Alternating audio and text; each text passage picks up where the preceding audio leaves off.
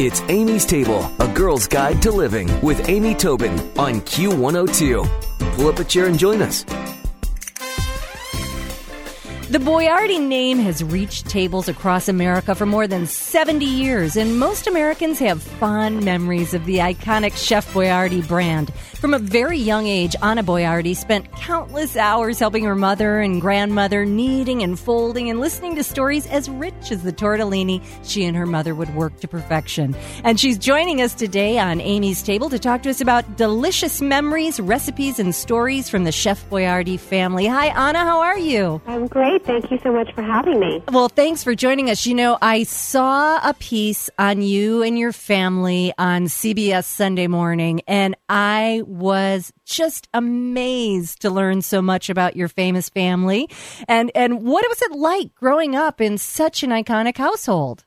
Well, you know, it's funny because I get asked that question quite a bit. And, you know, the truth is I think that growing up, I was sort of, especially, you know, when I was younger, I was really unaware of how big and iconic the brand was. To me, you know, my Uncle Hector, whose face is on the can, was just my Uncle Hector.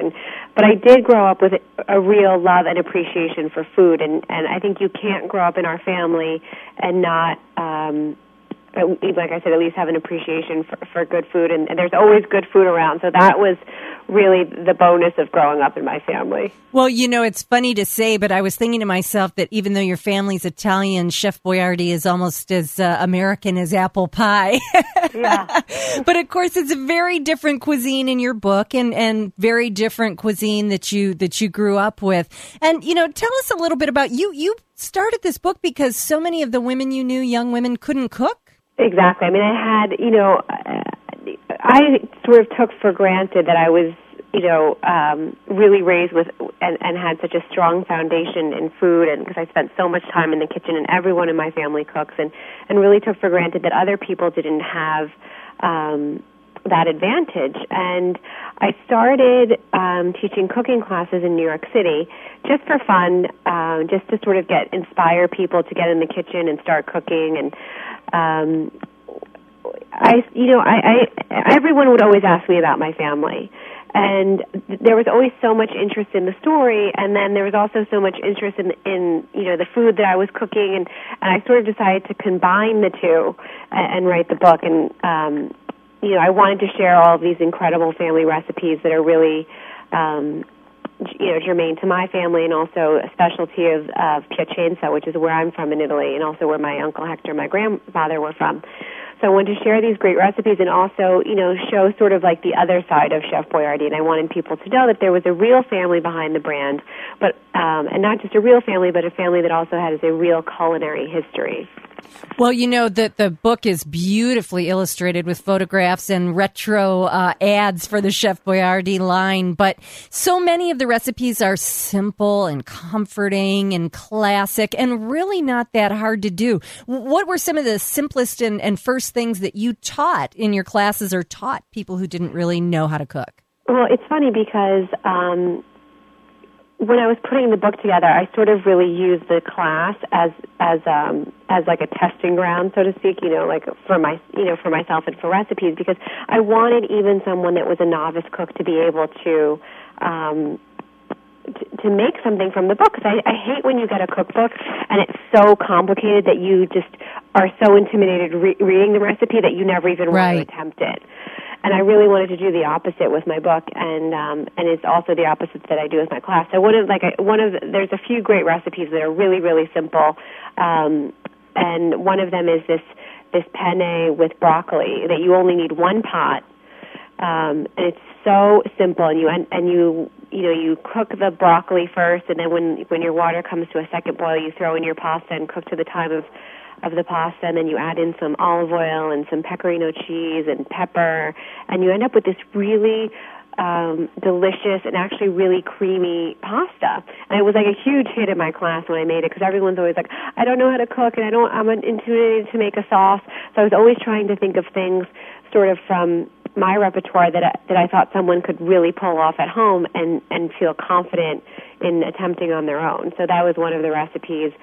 Another one of my favorite recipes, just now, given the season that we're in when you can find great tomatoes, is this pasta that's made with roasted tomatoes, and all you really need is a cookie sheet.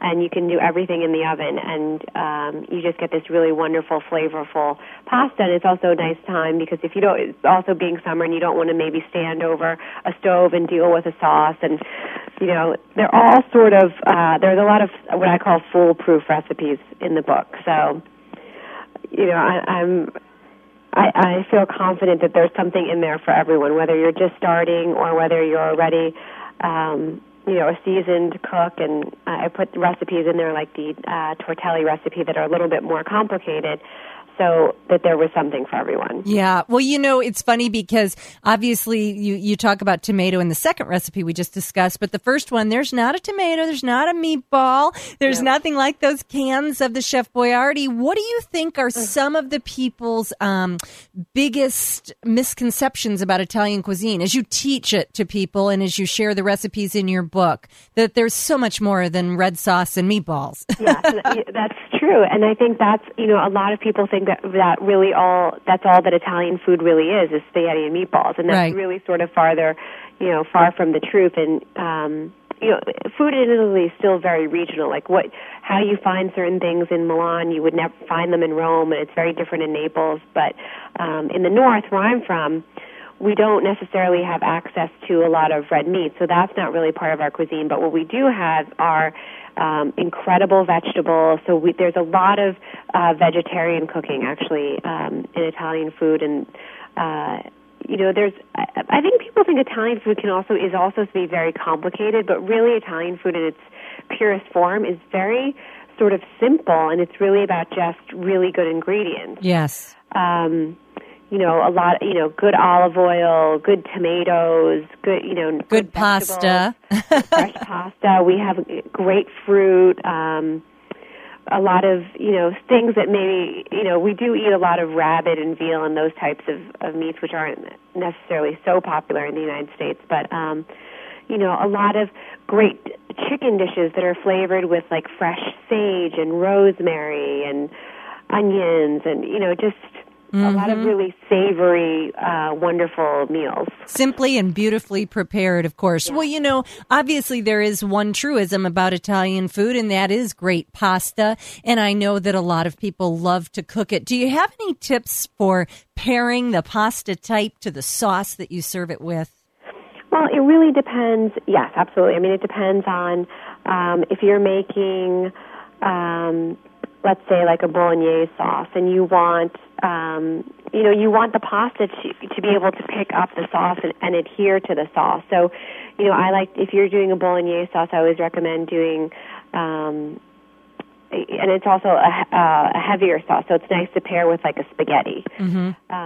If you're doing something like a pasta and you're doing like a sausage and broccoli, like a sauce, then maybe you want to pair it with like an orecchiette, like the ones that are like a little ear, because you want the pasta to be able to scoop up those wonderful, pieces of sausage. And again, it's a little bit heavier. So you just, there are just certain things to think about when you're putting the two together. So the scale and the shape of the pasta should match sort of the scale and the weight of the sauce. Exactly. Yeah. Well, that's a good tip.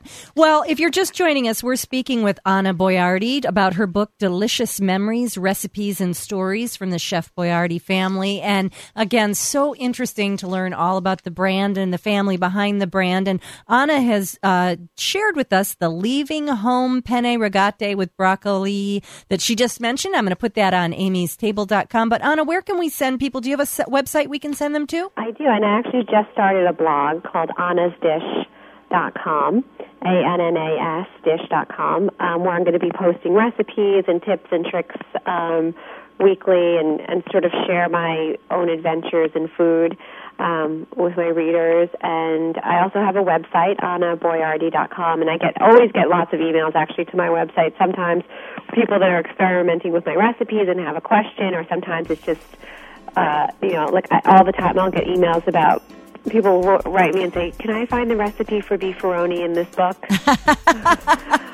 No. You will not find the recipe for beefaroni in the book, but you will find a lot of other, just great family recipes. Oh, that's great. Well, it's been wonderful to talk to you, and continued success with the book and your new blog. And we'll put all of your information on amystable.com. Anna Boiardi, thank you for joining us. Thank you so much. Stick around for another helping from Amy's Table on Q102. Q! It's Amy's Table with Amy Tallman, yeah. Q102.